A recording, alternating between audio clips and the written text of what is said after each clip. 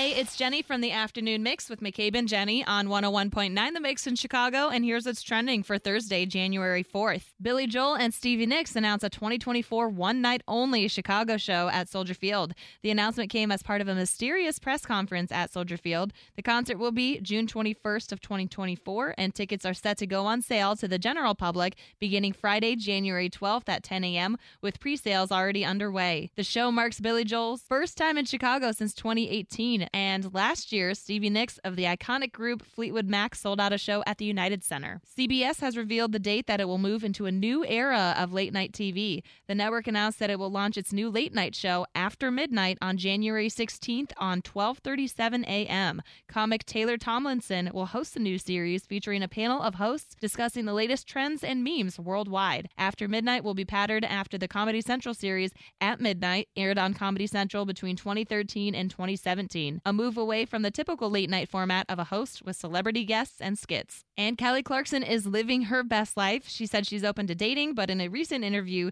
she said she's likely to never marry again. She told People she never wanted to get married the first time. As for how her dating life is going, Kelly Clarkson says dating sucks, it's so awkward, and that she's really good right now, having a good time. I'm Jenny from 101.9 The Mix in Chicago, and that's what's trending.